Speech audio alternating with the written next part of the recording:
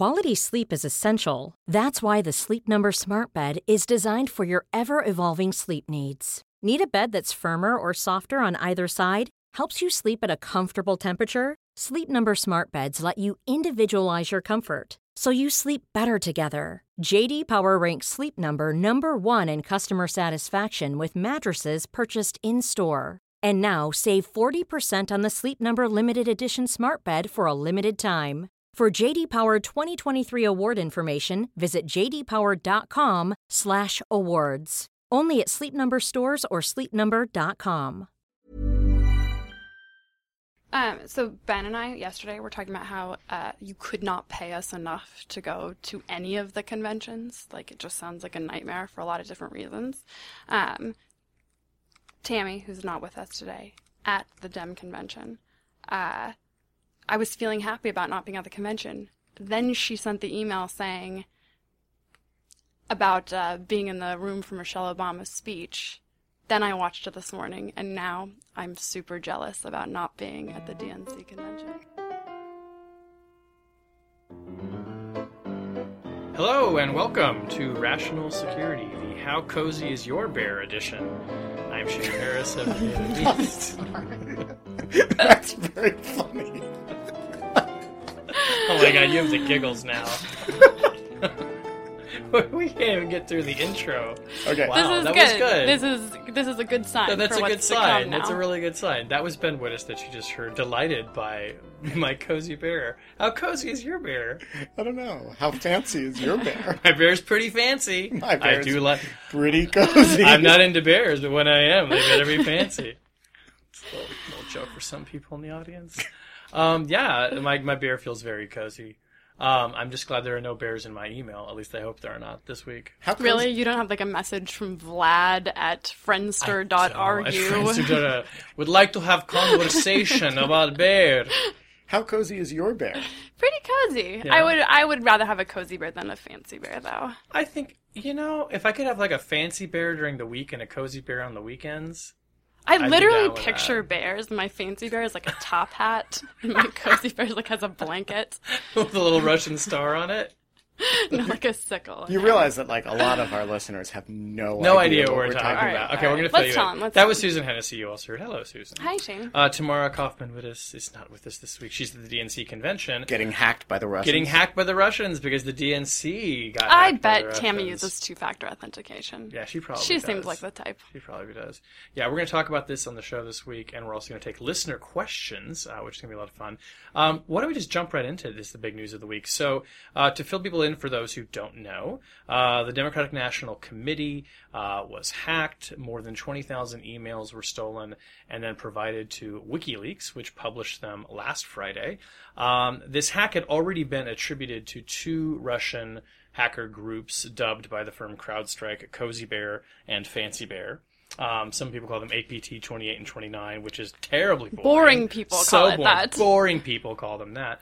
But what has come to light this week is that the FBI is investigating this hack, and U.S. officials increasingly in larger numbers believe that this was a Russian government-sponsored breach of the DNC and then provision of these emails to WikiLeaks in order to embarrass the Democrats and try and boost Donald Trump, who, as we'll get into, maybe has some more than tangential connections to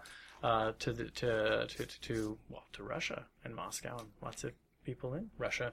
I guess the first impression I had of this, and I would love to sort of kind of get you guys' take on where you're coming at this, but, we talk a lot about state-sponsored espionage. We talk a lot about political campaigns being vulnerable, think tanks, universities. In that sense, hacking the DNC is not really all that separate or apart from the great tradition of Russian and Chinese hackers trying to get insight about U.S. elected officials and politicians.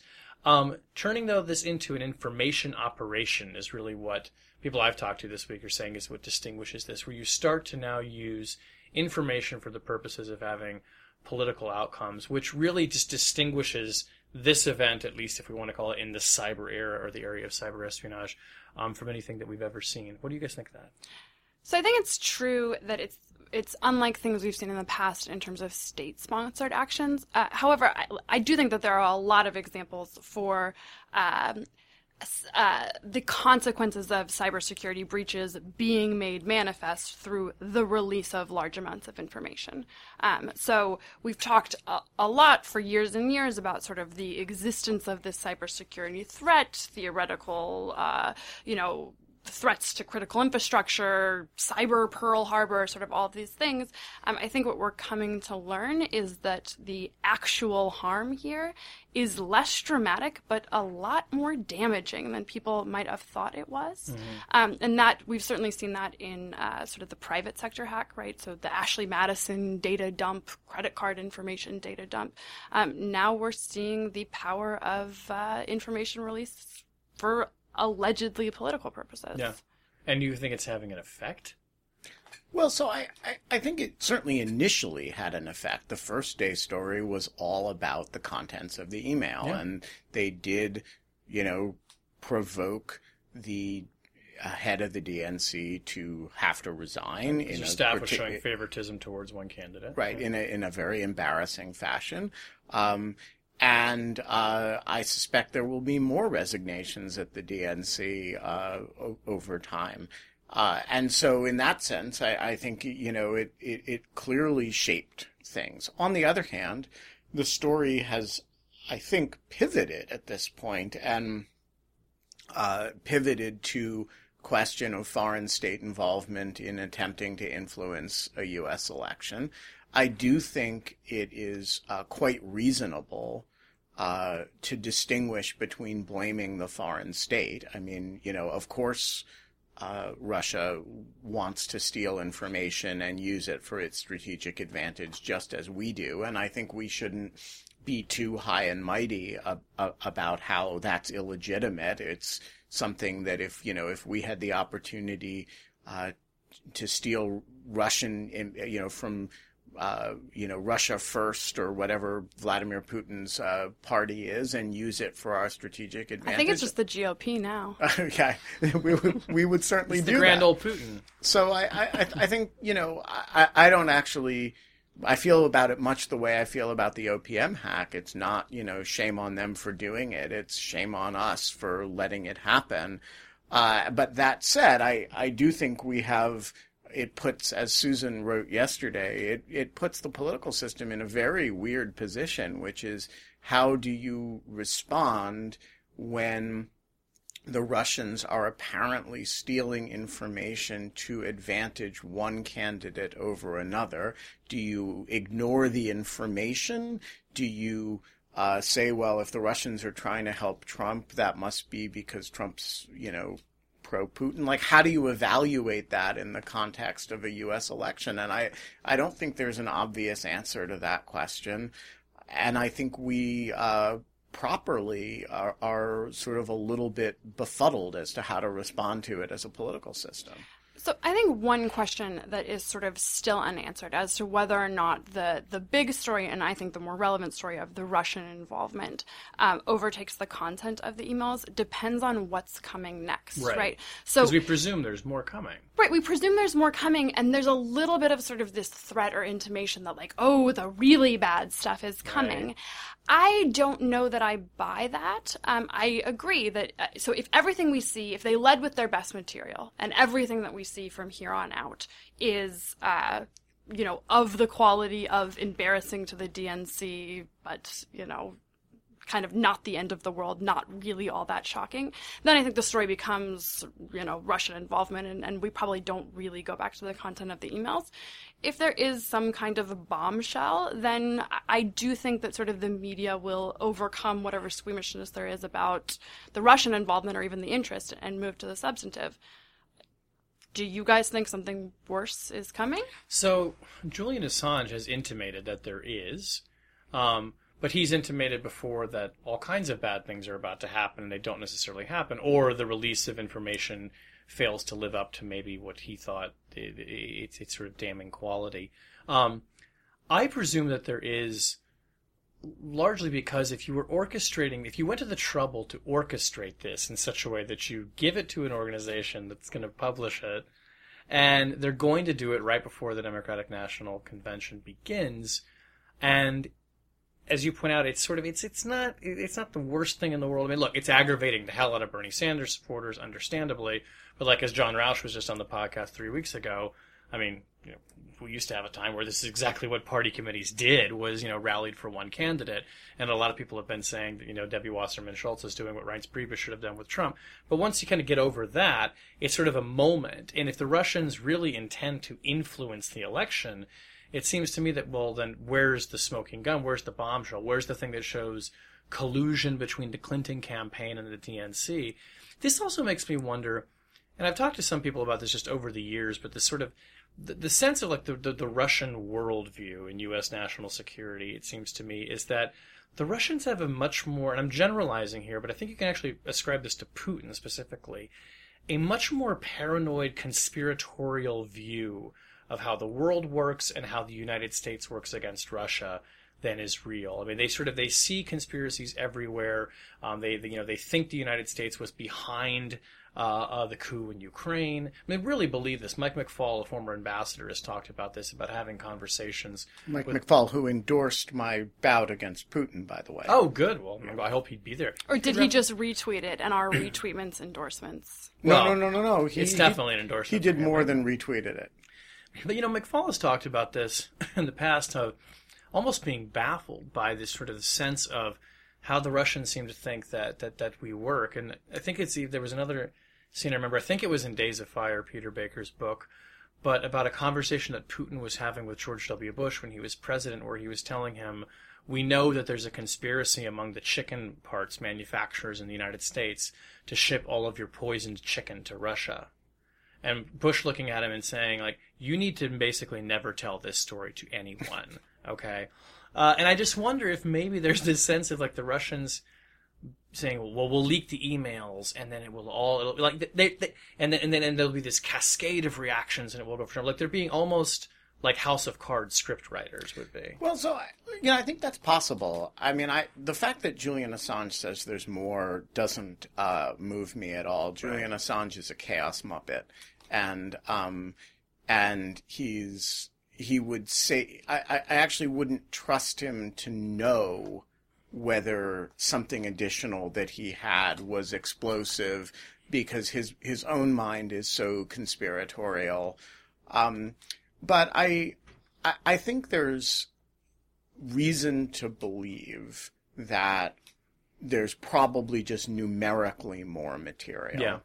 Because it wasn't a huge amount of material. Right. And my guess is that Susan's original point, which is that you lead with your best, is probably right. If there were something truly explosive, it would have come out this weekend.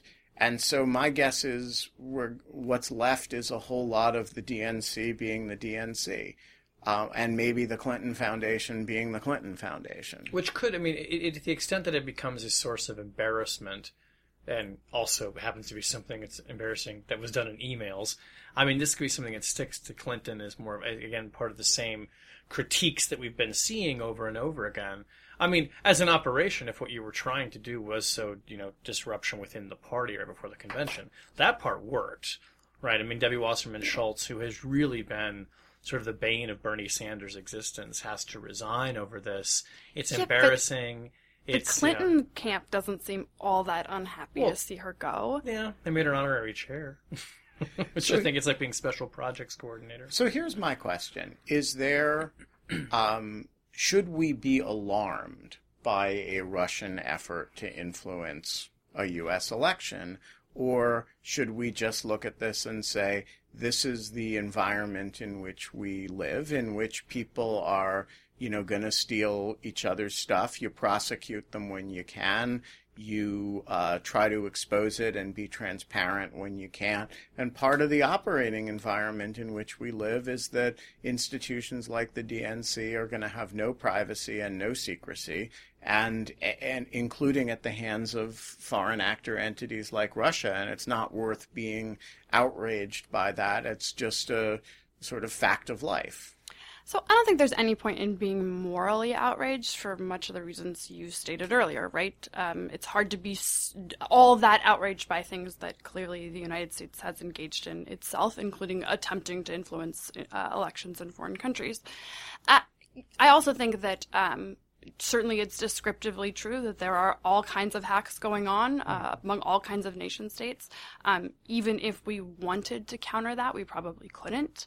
That said, I don't think that that this is a moment in which we should just take it, right? This is different. This is having an effect that makes people question the integrity of our system. I think that if you don't choose to respond here, prudently, right? I think you don't want to overreact, but I think that if you don't respond here, you invite the next escalation, and that we've seen, that the Russians, when they are not firmly put in their place by the United States, they get more ambitious and creep forward. So what's the mechanism by which you do this? Do you presumably we have, and I'm not asking you to confirm this, obviously, but presumably we have compromised systems that contain all sorts of embarrassing information about Putin and his clique. Do you do a data dump to some Western-friendly WikiLeaks of such disparaging material? What's the retaliatory gesture that says to the Russian state, hands off our electoral system? So I don't think you do an in-kind data dump, because I really think we have strong reasons to not want to normalize or legitimize this particular tactic. Not just because it has the potential to do a lot of harm, not just because actually maintaining a sphere of privacy for communications is kind of an important democratic value, but also because you could do a lot of damage with these kinds of things. And you could do a lot of damage by inserting false material into otherwise real material. So as sort of whatever future material emerges, it wouldn't be that difficult to fabricate an email that was incendiary, right? And then it moves out of the realm of, sort of accidental over-transparency and actually becomes this really pernicious force. So I think it's important to not engage in conduct that could have that kind of consequence. I think how strong of a reaction we have has to depend on how sure we are, and we being the United States government, how prepared the United States government is to come forward and say, we're sure it's the Russians. We can't be 100%. They might have used third-party actors. We don't, maybe we can't say how coordinated it was or to what level, but we're certain enough. Then I think, I think naming and shaming is a relatively effective tool, both for minimizing the damage in the United States, and also it's embarrassing for the Russians abroad. I think that might be enough to have the deterrent effect of, we see you, we know it's you, we're not afraid to say that we know it's you, and we're mad, and we're going to talk about it. And one of the things that I detected in talking to people about this and reporting for it this week is that now, officially the FBI has said they're investigating. They haven't talked about motive, although the White House press secretary was all too eager, it seemed to me, to say, I'm sure the FBI will look into motive. One of the things that's retaliatory in this is I think that U.S. officials are making as clearly as they can, and often more clearly on background and off the record, that they believe that the Russian government did this because it wants to see Donald Trump specifically elected president, and that this maybe is not so much the signal of a new normal where we're going to start intervening in U.S. elections, but in this particular incident, Moscow thinks that it is in its interest to elect this person. And that is Donald Trump, Manchurian Candidate. Well, for real, right? I mean, life has been imitating fiction quite a bit too closely for my comfort this election season. But we should talk about that too. I mean, the connections between the Trump campaign and the Russians they're not incidental. I mean, Paul Manafort was a consultant for the deposed Ukrainian president, who Moscow thinks that we overthrew in a coup, and is harboring. Right now, exactly. I mean, Mike Flynn who is a top national security advisor to Donald Trump, gave a paid speech criticizing U.S. foreign policy in Moscow, sat next to Vladimir Putin at the 10th anniversary celebration of RT, the Kremlin-sponsored media network, which routinely sets out to try and, counter administration claims on all manner of things related to foreign policy. And on which Julian Assange had a television show. Sure, it had a television show.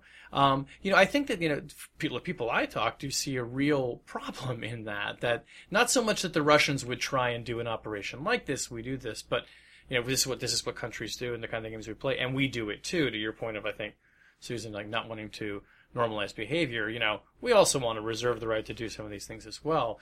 But it's really troubling that it seems that the Russian government has intervened on behalf of this candidate, and I think that those ties are something that have to be taken seriously. Well, and you've left out some of the other ties, which is that Trump himself has had significant investment in his projects from Russian actors and has had this weird public bromance with Putin over the course of the campaign. And said last week that he might not intervene if Russia were to attack NATO member countries. Exactly. And so I think when you put it all together, the prima facie case that there's some relationship of concern is better, certainly, than, you would think if you said,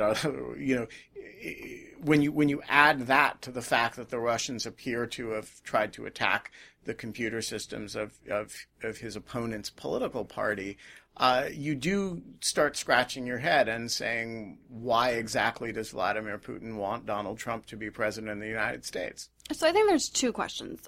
One is what the U.S. government should be saying about motivation, and the other is whether or not the rest of us can fairly connect the dots. I think the U.S. government should be really careful here. I don't like Donald Trump. I think he's a real threat to national security and domestic security, and would be a tragedy to befall this nation if he was elected. He is still a major party nominee for president. It is still important that we have free and fair elections, free from excessive interference that might undermine the legitimacy of the executive branch. So I think that the government, and I would expect they would be very careful here, they shouldn't say anything except for that which is they have a factual basis for. And whenever they're talking about motivations, they shouldn't say anything for which they are not prepared to produce the underlying evidence. Because there's a lot of interpretation that can go into, if you intercepted a communication or you saw a letter or whatever sort of you're basing that on. I think whenever it's a allegation as sort of incendiary as the Russians, Trump is the Russians' candidate, like this is important enough that you have to bring that to the American people. Right. I think there's really a two-step analysis. The first is, has the FBI and NSA concluded, or are they going to conclude, that this was a Russian operation against the DNC? And within the universe of Russian operations, how confident are we that it was Russian government sponsored rather than simply, some cozy and fancy bears in Russia, doing their cozy and fancy thing? The second question, which is a much more escalatory question, is if you conclude that it's a Russian operation, do you conclude that it was for purposes of affecting the U.S. election on behalf of Donald Trump? And that would be a completely explosive thing for the federal government to say. And I agree with you, Susan, that they shouldn't say either of those things unless they're rock solid certain of it. But I also think to the extent that they are rock solid certain of it, there's a duty to the American people to the extent that there is a, let me be perfectly McCarthyite about it, a Russian plot to put a particular person in the White House. I think there's some obligation to say that. Yeah.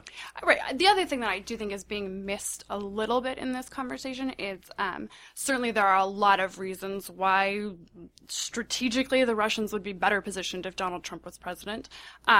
There's also reasons why the Russians really, really hate Hillary Clinton, right? So there's two slightly different sets of motivations that might function in the same direction, but are not necessarily the same thing.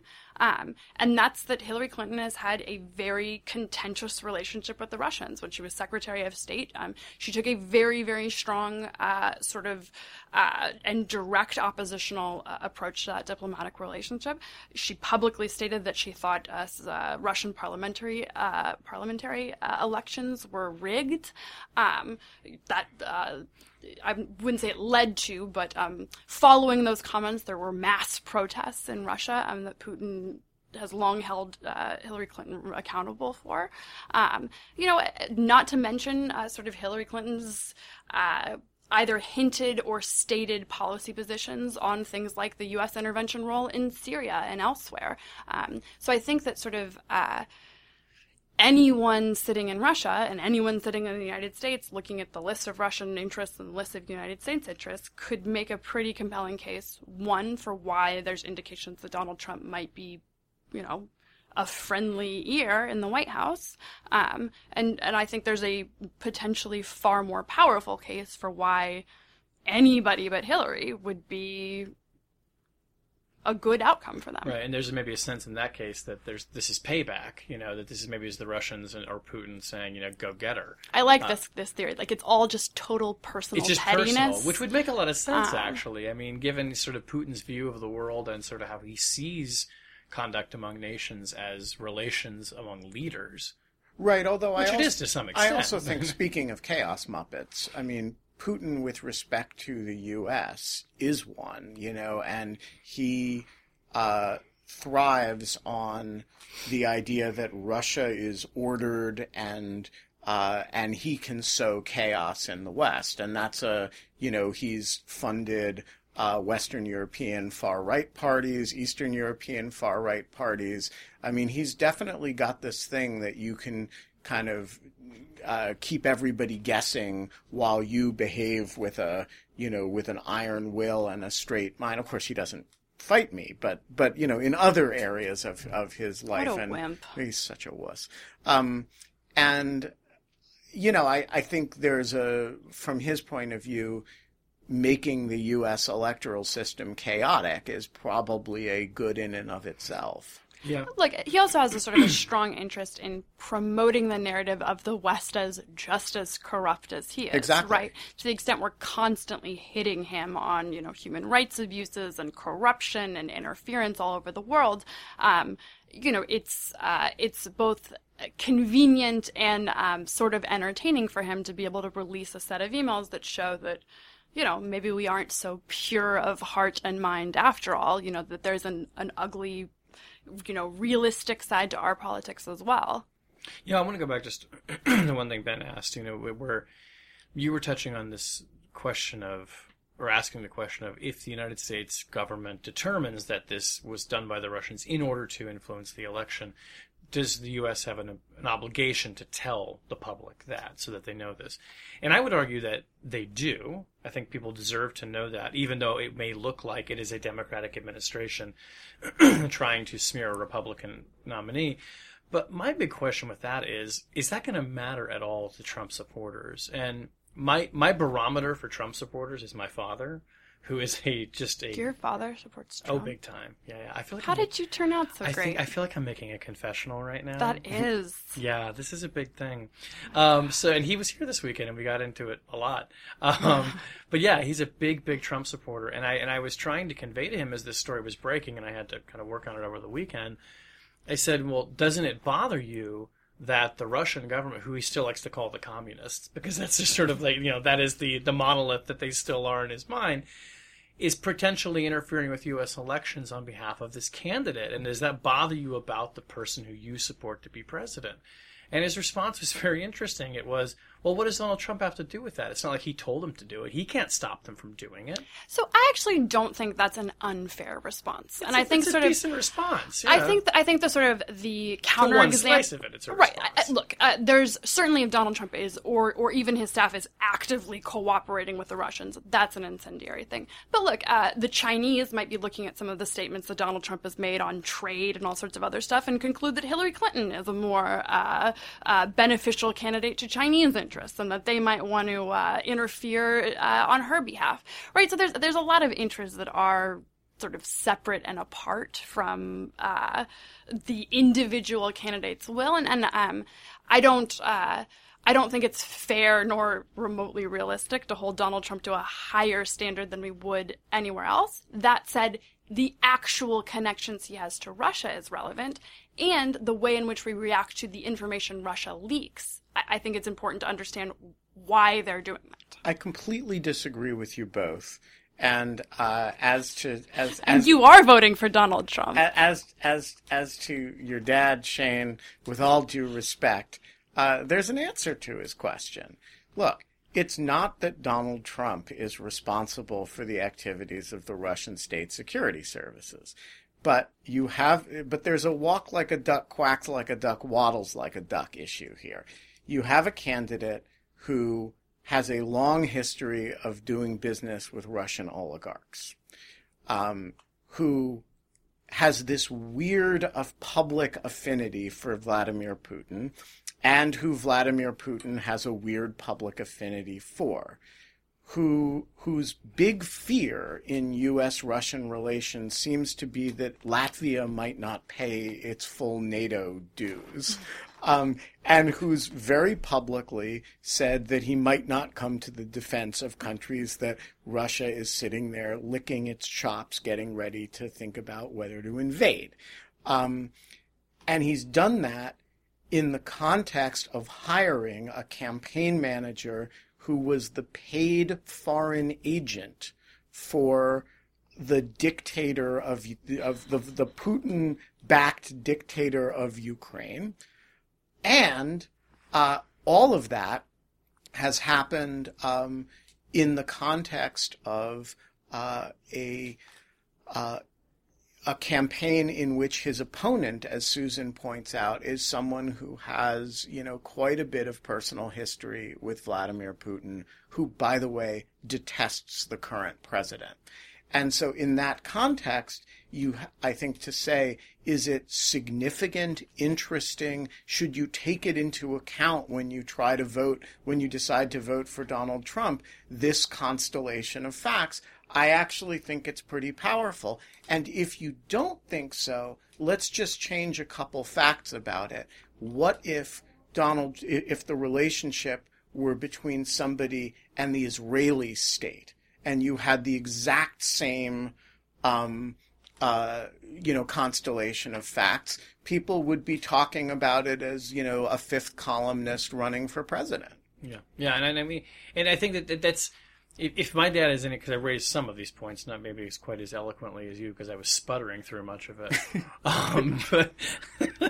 But if his reaction is, to any extent like others, I don't know that this is really going to stick. And I wonder if it's also because, even though, people might think of Putin and the Russians as the communists and, in these sort of these Cold War holdovers, Putin is an authoritarian. And if you like Trump, it's because you like authoritarian leaders, and that is, and in a sense, I think just based on my own conversations, they might think like, well, Trump and Putin, maybe they should have a mutual affinity. Maybe he sees something we don't. Maybe he'll be able to control them because they'll be able to talk to each other like real men. And I think there's going to be a sense in which Trump supporters somehow either tell themselves this is not a big deal or kind of spin it into a positive, and probably will be convinced that, everyone's just ignoring the corruption of the DNC to try and smear Donald Trump with these Russia connections. Look, and just a final sort of note on to that point. in some ways, for all the sort of division and chaos within parties and the struggle for sort of even understanding what it means to be a progressive or a conservative, like the clarification of American values really comes in its when it's in opposition, right? We are not this. And so I think to the extent that Trump supporters are going to decide that Russian values are attractive to them, that really starts to raise questions about what are the fundamental values, about what it means to be an American, what we care about. That, frankly, in this whole conversation is probably the single most terrifying thing anyone said. Yeah. We're going to move on to our next segment, which is we're going to take some listener questions. You guys reached out to us on Twitter. Thank you very much. One question, actually, which I'll take first, because I just want to thank you for asking it, and I think we addressed it, is from Blake at BLock. I hope I'm saying that right. How does the recent DNC hack change the way we look at elections and voting in the future? What should we do and what will we do? I think you addressed that, and yeah. So one additional point that we haven't talked about is to the extent everybody thought that elections were going to be moving to online voting and, online registration. Carve your vote in a stone block. I do think that this might be kind of a good warning about why that could be a bad idea. Yeah. Okay, so hopefully we answered that question and more. This question from John Crooks at One Offbee. Does drones work very well? Why does the Department of Defense still invest heavily in manned fighter aircraft?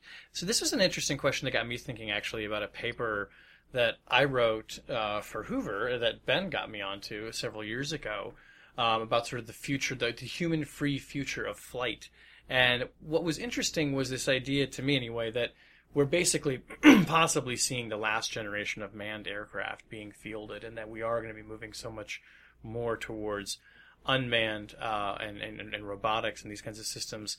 I guess, one reason I would sort of maybe question the premise of the question is we're investing heavily because it's a lot more expensive, but I'm not sure that we're actually putting our resources, like betting on, more F-35s and the like as the future of flight, and I think we are probably investing much more in unmanned systems, and one reason is they're a hell of a lot cheaper. Yeah, so I think there's a few answers to that. One is, look, drones work really well in undefended airspace, and they work really well in Pakistan and Yemen because Pakistan and Yemen don't have the sort of air defenses, or Pakistan doesn't use them, and Yemen doesn't have them, that could actually shoot them down.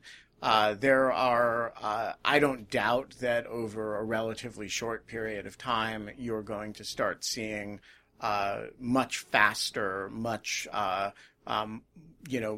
more fighter jet and bomber jet-like drones. But right now, drones are relatively slow. They're relatively noisy. They're relatively, things that you can use only in when you have sort of mastery of the skies. And so for right now, they're not an adequate replacement for the sort of thing that you use manned aircraft for. What they're really good for is situations where you're want to sit over a long period of time and collect data before you hit a target.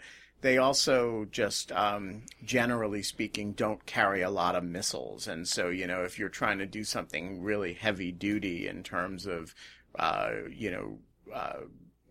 wreaking wrath on a piece of territory, it's good for a few shots, but it's not, it's not what you can do with a big manned aircraft. One thing I do wonder, and I put this more as a question than anything, is whether or not drones are more dual purpose or multi-purpose than traditional fighter jets. Right? So my understanding is the way we sort of typically use drones now is that there's, drones that drop payloads, there's drones that conduct surveillance, they're sort of they serve their intended purpose and not other purposes. So to the extent that a pilot in an airplane can do a whole bunch of different things because you just have to tell the pilot to do something different, that might end up being that the cost savings might be less material. The other thing is that it's hard to move military contracting sort of from off of its path, right? The fundamental direction is shaped not only by the preference or will of the United States military, but the preference and will of Raytheon and Boeing and all these other places. I think it would be not overly cynical to question whether or not those interests are better served by producing manned aircraft or unmanned aircraft. Profit margins on big manned aircraft might be bigger than small I think drones. it's possible that that's the case. Drones are really the disposable razors of The Harry's razor. the Harry's razor, if you might- will. Although, I'm not even going to touch that. no, Harry's more like the stealth drone, right? I mean, it's a little better than the disposable razor, but, you know, it's And if you paid us, we would say you were like a reaper or something. sure, or whatever you wanted us to say.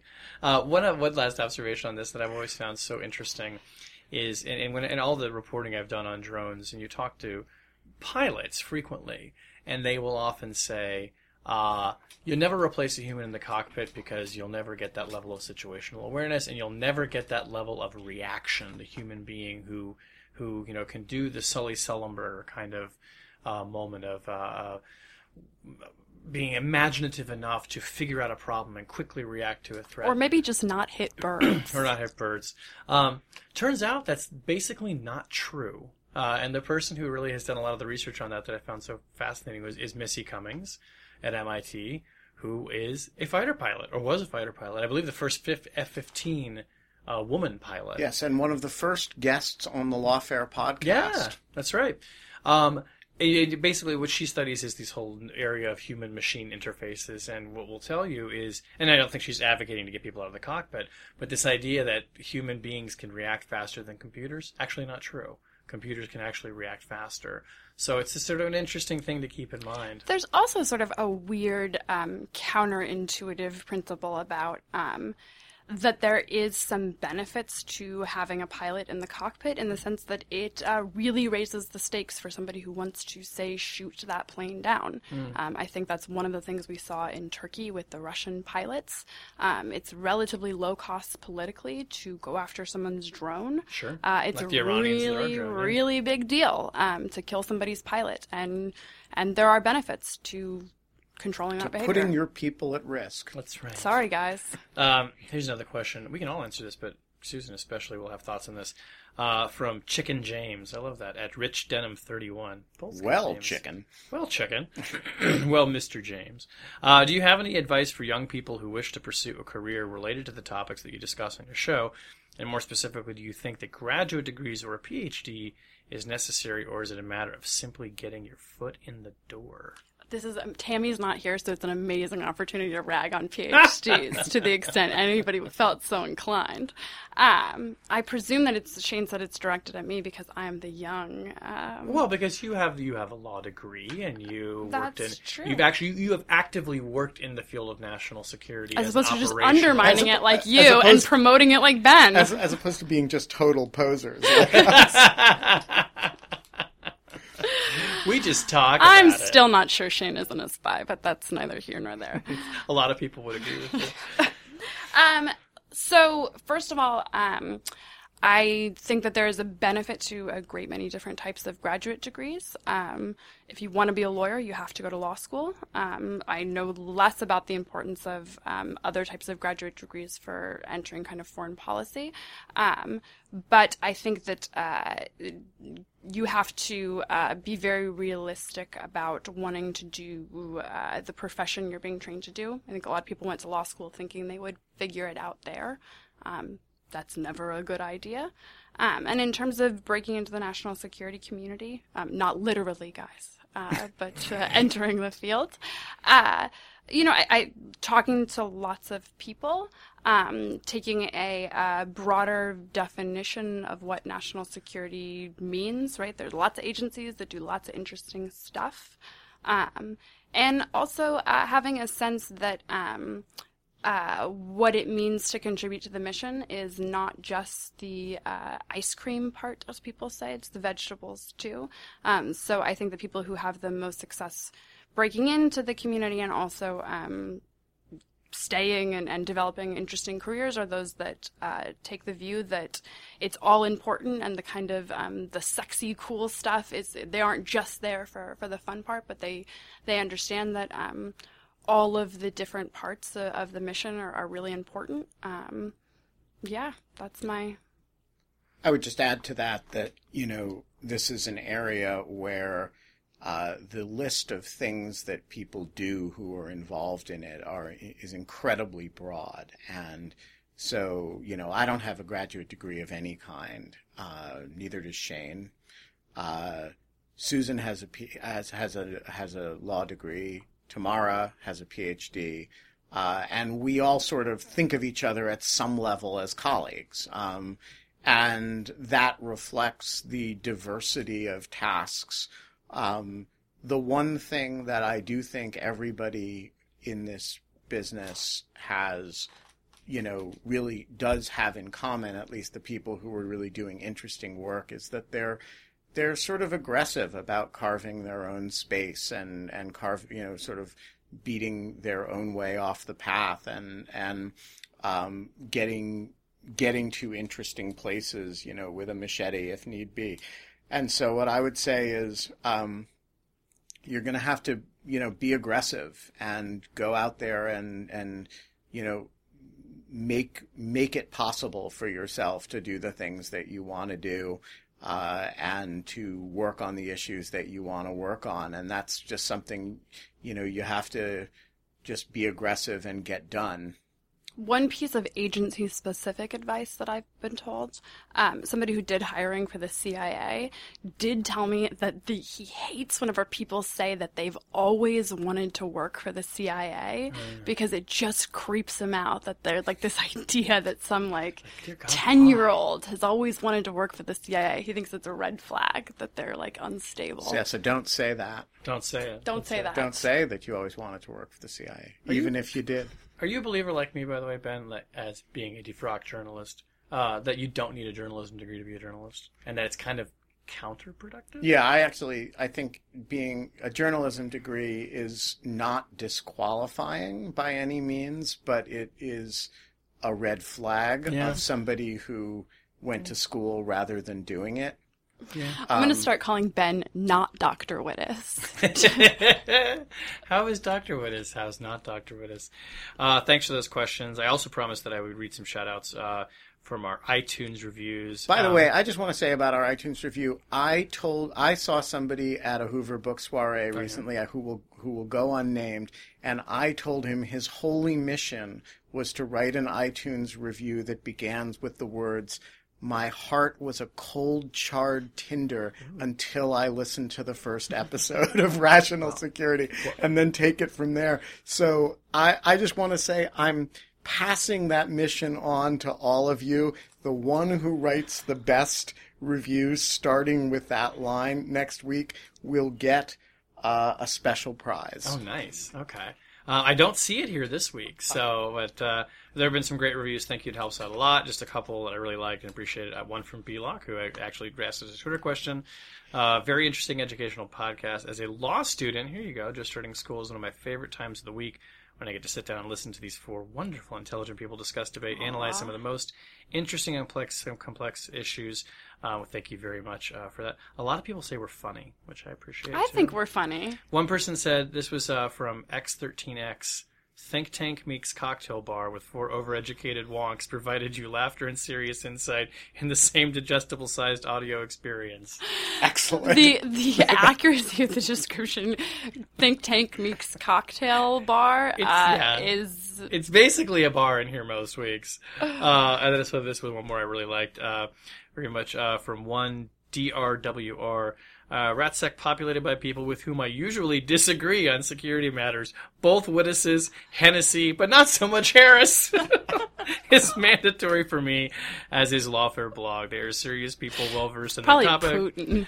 I'm what he agrees with, or she. I like that. That's what and able I'm saying. to inject humor into a subject that is as dry as a vermouthless martini. Oh, I appreciate that analogy. And that's a terrible thing, a vermouthless martini. You sound, sir or ma'am, like a expert martini drinker. Did you write that review yourself? I could have. And we're going to invite you for a martini. If you want to join us for a martini. Yeah, 1DRWR. Anytime you want to come on and we'll drink martinis together, that'd be great. Listen to them. They will keep your opposing mind sharper, or at least they do mine.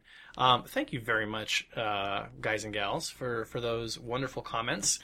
Keep them coming, please. It really does help us out a lot. I know that we say that, but it's like a great way that it helps surface the podcast in iTunes. So if you really like the podcast and you want others to know about it too, keep those reviews coming. And before we go, we have one quick object lesson from Susan. All right, my object lesson is a tweet from Ben, but that's not the important part. Tweeting one of my articles, the president of Estonia retweeted it.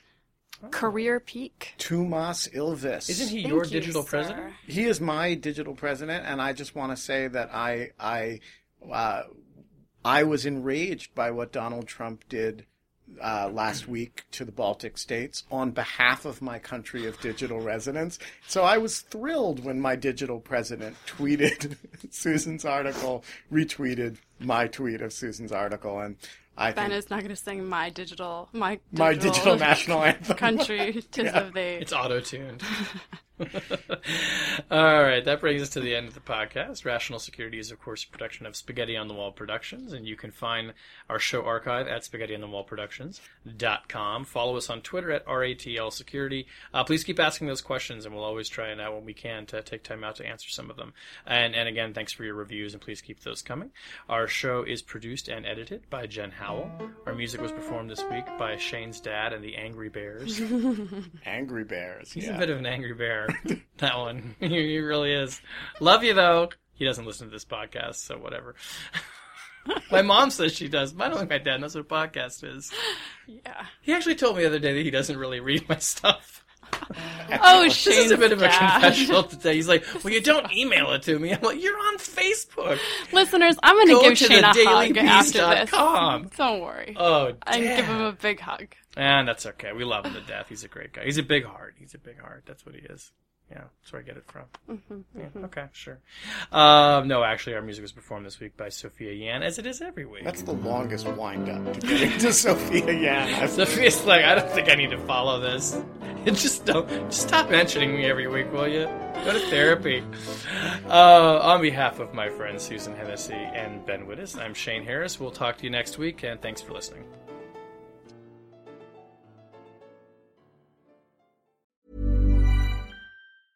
A lot can happen in 3 years, like a chatbot may be your new best friend. But what won't change? Needing health insurance. United Healthcare Tri-Term Medical Plans, underwritten by Golden Rule Insurance Company, offer flexible, budget-friendly coverage that lasts nearly 3 years in some states. Learn more at UH1.com.